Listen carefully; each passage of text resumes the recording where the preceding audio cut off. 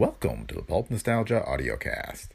This week we have The Heavy Death, an episode of Murder at Midnight, another classic old-time radio show. Murder at Midnight was a syndicated radio show that aired at various times over various stations from 1946 to 1947. This was a 1946 episode. This episode was written by pulp writer Robert Newman. Newman, under his own name and multiple pseudonyms, wrote mostly for the Weird or Shudder pulps, including Dime Mystery Magazine and Thrilling Mystery. And if you like pulp, you should check out our latest collection, The Best of Thrilling Detective, Volume 2. It, along with Volume 1 and all of our other books, are available from Amazon and other bookstores, or at a discount on our website at brickpicklemedia.com. That direct link is in the show notes. The Pulp Nostalgia Audiocast is a Brick Pickle Media production, copyright 2021. For more from Brick Pickle Media, visit www.brickpicklemedia.com, where you can find a link to all of our books in our entire online store. And just a reminder, if you like the show, please leave feedback on Apple Podcasts, Spotify, or wherever you listen. And with that, on with the show.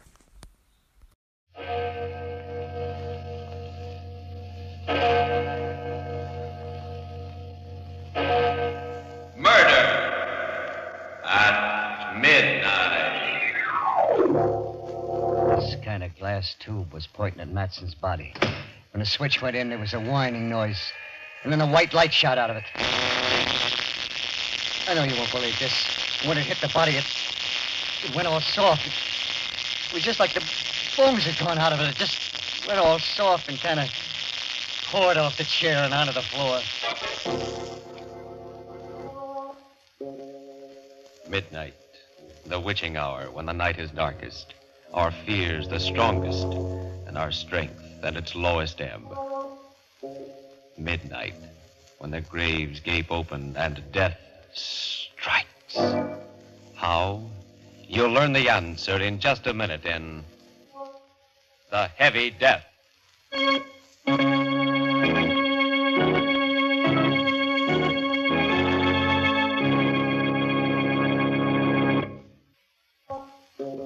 And now, Murder at Midnight. Tales of mystery and terror by radio's masters of the macabre. Our story, written by Robert Newman, is a weird and fantastic nightmare called The Heavy Death.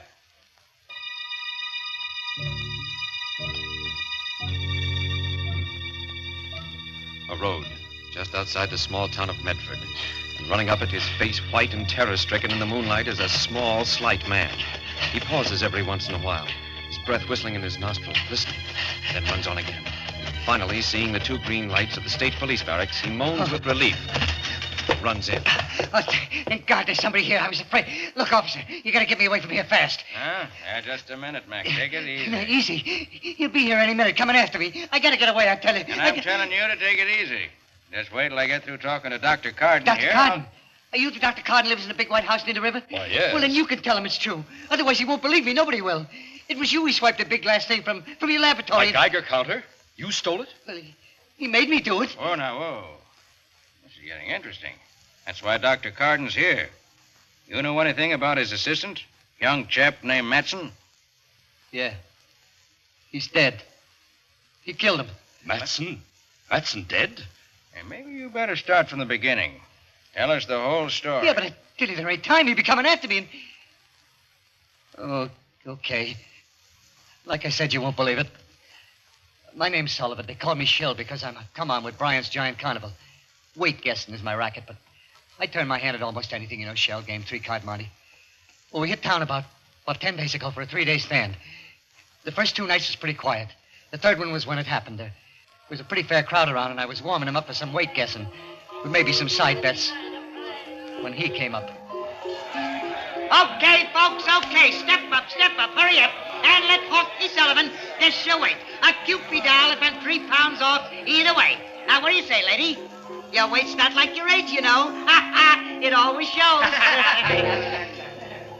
What about you, sir? Guess your weight? Do you really think you can? Do I think? Ha ha! Listen to him, folks. You bet your sweet life, brother. Oh, I have already. The question is, will you bet your sweet life? What? What do you mean? Look, do you want me to guess your weight or not, huh? On the terms I outlined, why, yes. I'll be glad to have you try. Try, says he. Okay, folks, here we go. Now, let's see. A big man, a solid man. Hefty pair of arms on him. I say, 195 pounds. 195. And 3 pounds off either way, and you get a Cupid doll. Now, just sit right down here on the scale. There you are. Hey, what goes on here? You broke my scale. Yes, it only goes up to 350 pounds. 300. What do you got in your pockets? Would you like to look? Nah. No, I don't know how you did it, but more power to you, brother. When I lose, I pay with a smile. Well, here's your Cupid. Thank you. No, that's not what we bet. What? What do you mean? I think you know what I mean. The carnival closes in about an hour. I'll be waiting. He went walking off, slow and heavy. The crowd stood around for a couple of minutes, gaping at the broken scale and talking. Then they all decided it was some kind of a gag and went on and forgot about it. For me, I couldn't forget about it. Somehow I didn't think it was a gag. There was something about him, the way he moved, the way he talked, that scared the pants off me. I hung around for a while, getting my stuff together, and then I looked up Rube Thomas. Rube's a big guy. Used to be a wrestler, and he was just closing up his Wheel of Fortune. Hiya, Rube.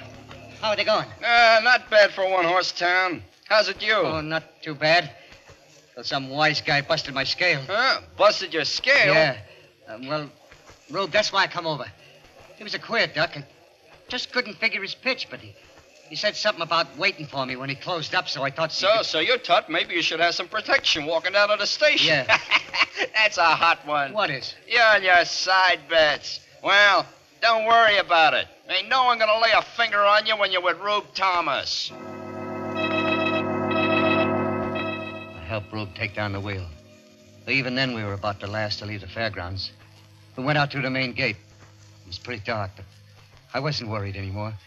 I'd never yet seen anybody Rube couldn't handle. Then I heard footsteps.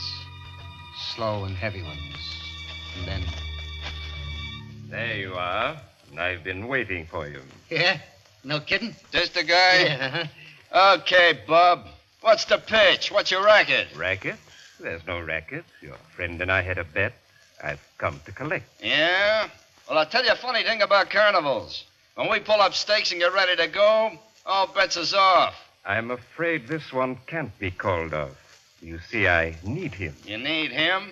Yes. You bet your life, remember? And you lost. You mean you... Oh, you're nuts. There are people who have thought so, but I'm not. Shall we go? No, I ain't gonna... Rube! Take it easy, Shell. I told you all bets was off, mister. Now you're gonna blow him, I'm gonna have to get rough with you. I wouldn't if I were you. No? Well, then here's one just for luck. Oh, my hand. I warned you. Oh, I'll break your bloody neck. Oh, yeah. I'm sorry. I didn't want to hurt you, but... You won't believe this.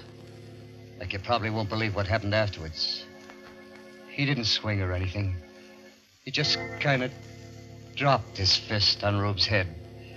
And he smashed in his skull like it hit him with a lead pipe. Good Lord, you killed him. Yes. Shall we go? No, I... Look at me. Into my eyes. That's right. Now remember this. You're mine. Mine to do it exactly as I wish. And you do exactly what I wish. Do you understand? Yes, sir, yes. Good. Then let's go. Something happened. Happened to me then and there. Something I ain't over yet. It wasn't just that I was scared, more scared than I've ever been in my life. It was something else. When I looked into his eyes, it was like I just plain didn't count. That no one or nothing did. Then I just had to do whatever he wanted, whatever he said. We got in his car and drove to your place, Doc, and we stopped in front of it, and he pointed to the kind of low building behind it. That is Dr. Carden's laboratory. And he has something there I need. A Geiger counter. You're going in and get it for me. You mean swipe it? Yes. It would take too much time to make one of my own, and as I said, I need it. Now, it's a long glass tube, about this size, with filaments inside it. Yeah, but suppose somebody sees me. Suppose somebody comes... Carden's away in Washington with that childish atomic energy commission of theirs. There's only Matz and his assistant, and he must be sleeping. If he should try and stop you, well, you'll have to take care of him. But remember, I want that Geiger counter. Like I said, it was like I was numb. Didn't have a mind of my own. I did it. Found an open window. Went in and got what he wanted. Brought it out to him. He didn't say a word. He just put it in the back of the car and we drove away. It was about 11:15 when we got to his place. A big rambling house at the foot of a mountain. He took me around the back through a kind of iron door and... Well, it was like out of Buck Rogers, the 25th century. Big glass tubes, dynamos, wires.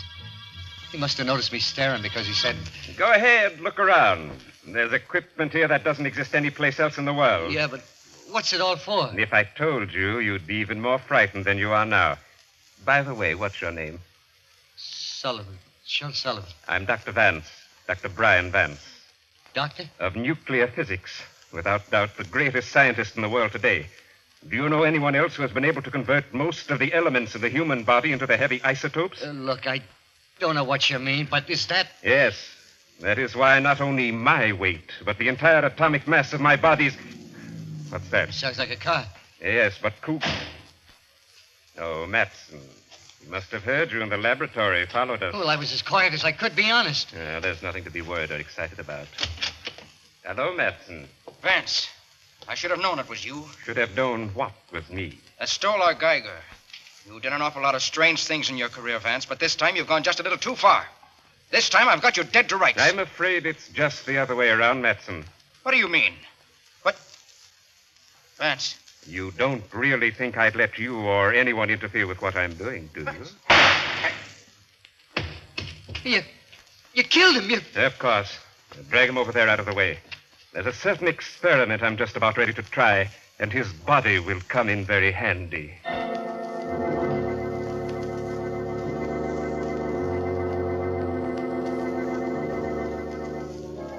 With Shel Sullivan staring at him in abject horror, Dr. Vance turns away from the body on the floor, lumbers over to one of his instruments, and begins examining it. And far away, in the town's church steeple, the clock strikes 12 for... Murder at midnight.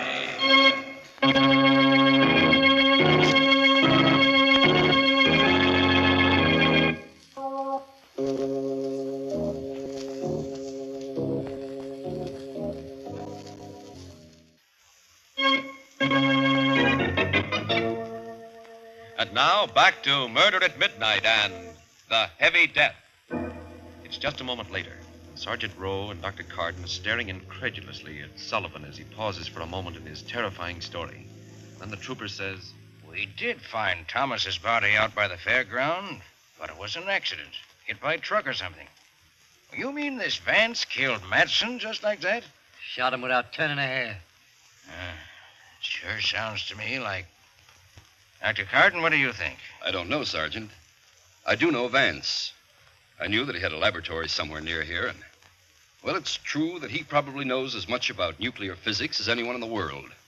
We tried several times to get him to work with us during the war, but he laughed at us, said that what we were doing was childish. Yes, but this other business, this changing himself, making himself heavy... Yeah, even his voice was heavy like. Is that possible, Doctor? Theoretically, yes, I suppose it is.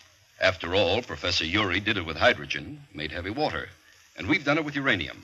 Yes, but why would he want to do it? Why? There I can only guess. For all his genius, I've always felt Vance was a little mad. It's possible he believes that by changing the atomic weight of his body, he can make it immune to disease. Yeah, that's right. It's true. He said he was going to live forever. Well, go on, Sullivan. What happened after that? He made me help him do things around the laboratory. Wire and stuff like that. Seems he got tired pretty easy, and his hands was too heavy to do work that was delicate-like. Maybe that's why he needed someone else around. Finally, I couldn't keep my eyes open anymore, and I fell asleep on a cot in the corner. I don't know if he ever slept or not. If he did, I never seen him. When I woke up, it was around noon, and he had Matson's body propped up in a chair against just a kind of a silver screen. So you finally got up, eh, Sullivan? I was just going to wake you. Yes, sir. I'm kind of hungry, sir. Oh, yes, food. Well, you're going to help me with a little experiment first, and then we can eat. Yes, sir. What kind of experiment? You mean... Why, yes. An experiment on our friend Matson's body. He won't mind. Just a little calcium transmutation. First, we switch on our alpha generator here. Then we make a few frequency adjustments. What? What are you going to do? You'll see. Over there, stand by that master switch on the converter. When I give the word, Yes, sir. let it climb just a little higher. A little higher. Now! Oh, good Lord. No, no. There was a kind of glass tube pointing at Madson's body. When I threw the switch, a white light shot out of it. And I know you won't believe this. But when it hit the body, it went all soft. It was like the bones had gone out of it. It just went all soft and kind of poured off the chair onto the floor. I must have fainted or something. When I come to, Vance was standing over me, smiling. Anything the matter, Sullivan? Don't you feel well? Yes, sir, I'm all right. I was just that was the most awful, most terrible thing. Sullivan, if you were a soldier and you saw that happen to the man next to you, would you feel much like fighting after that? What? You mean you're gonna do that? I'd advise you not to ask too many questions. We'll dispose of the rest of the body later, but now let's eat. Like I said, it was just about a week ago. I can't really tell you what happened after that because I was in a daze most of the time. We worked, him showing me what to do, wire and solder and stuff. We ate. Sometimes he let me sleep. Then this morning it happened. I woke up at about 10. He was standing looking at this thing we've been making. Well, Sullivan, it's finished. Just a few adjustments and we were ready to go. Yes, sir. And I'm profoundly grateful to you for your help. I will show you how grateful in a very concrete fashion. You mean you're gonna let me go? You're gonna let me go? Go? Really, Sullivan? That's a little foolish, isn't it? Well, I don't know. I just thought... Yeah, I guess it is. Well... Where are you going? Inside to fix some breakfast. No, Sullivan, no food for you. Not today. No food? No, because tonight you're going to enjoy a tremendous experience. One I experienced myself several months ago. And the process is much simpler when the stomach is empty. Process? You mean you're gonna make me like you? Heavy? Yes, Sullivan. I told you I was grateful to you and... Oh, no, Doc. No, please, will you? For heaven's sake, You're don't... being rather childish. I'm not going to bother detailing what it will mean to you physiologically, the immunities it will give you. I will merely tell you that we'll do it tonight. Getting changed to become like he was. Heavy as lead. Well, it did something to me. It was like I'd been doped, hypnotized. All that time afraid to do anything to make him mad. Now I was even more scared to stay. I made out like everything was fine, and I waited. I waited and watched. Then about an hour ago, I got my chance. He went into the house to get something. He didn't lock the door. I was out like a shot, grabbed his car and started down the driveway. As I went past the house, I heard a window open. Sullivan, come back! Come back! You'll regret this! You'll regret it! That's the story. I was so jittery, I went into a ditch just outside of town and had to run the rest of the way. I don't care whether you believe me or not, whether you think I'm nuts, what you do to me. I just want one thing. Get me away from here. Get me far away fast. Because he's going to be coming after me, I know it. Well, I'm not saying what I think. Not yet. What about you, Dr. Carden? I wouldn't like to say either. Knowing Vance, I believe he's capable of everything Sullivan told us. And theoretically, everything he described is No, possible. I told you, I don't care whether you believe me or not. Just get me away from here. I can't for an hour or so. Have to call Bridgeton, have them send down some men. And we can really go into this. In the meantime, I'll put you in one of the detention cells. You'll be okay there. Are they strong? Really strong? Plenty strong enough to keep you in and anyone else out. Come on.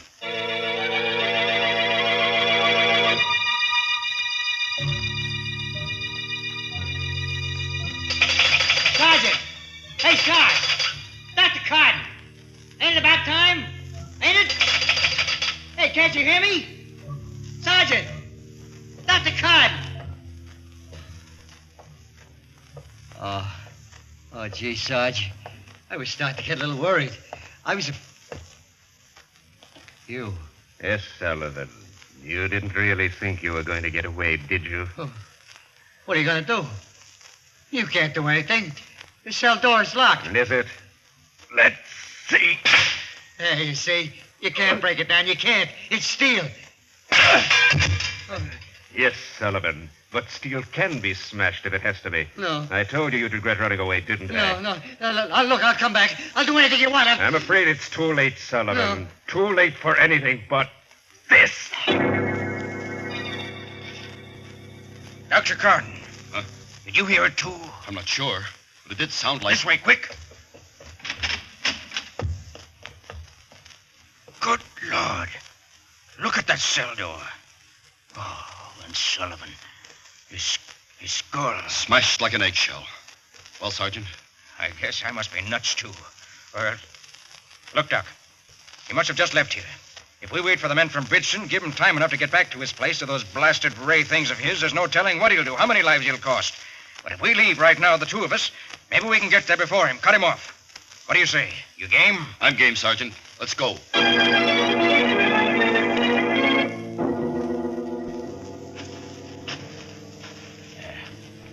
That must be it. Right ahead. The laboratory's probably around and back. Well, Sergeant, the lights are on. Yeah. Maybe he left them on when he came into town and got Sullivan. Or maybe... No, listen. He's back. We're too late. What in heaven's name is that? An electrostatic generator or a cyclotron. He's... Oh, good Lord. Up the mountain there. Look. Great Scott. Looks like a hole or something. But it's moving. A neutron beam. Disintegrating.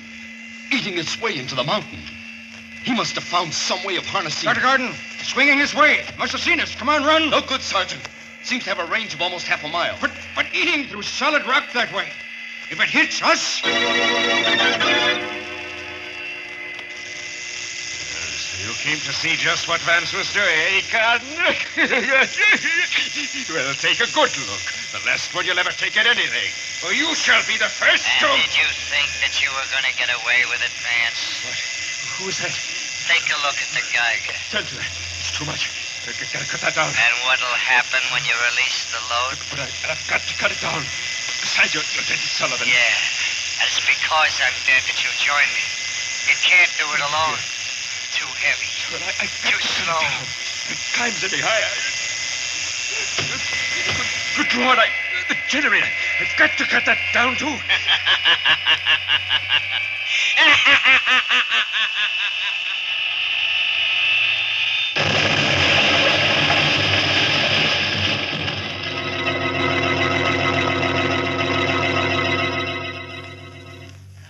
Dr. Gordon. Dr. Gordon, where are you? Over here, Sergeant. You all right? A little shaken up, but yes, I'm all right. Oh, the laboratory. The whole house. Look. Yes. What happened? Something got out of control. Too much centrifugal force, or the load released too suddenly, and the whole thing exploded. Now there are things that we'll never know. Except something we knew already. That science can either be man's servant or his master and his doom.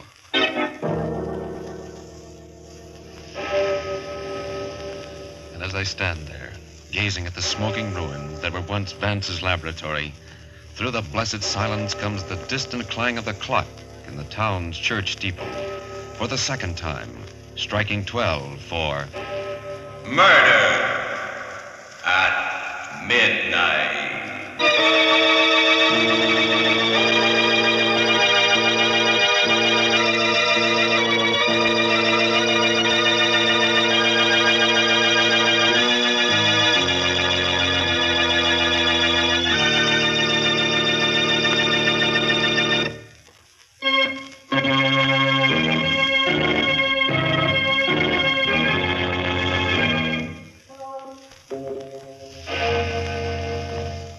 Remember to be with us again when death hovers like a dark cloud and the clocks strike 12 for... Murder at midnight.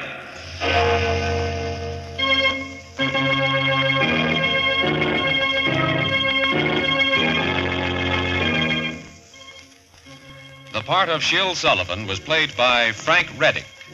With music by Charles Paul, Murder at Midnight was directed by Anton M. Leader.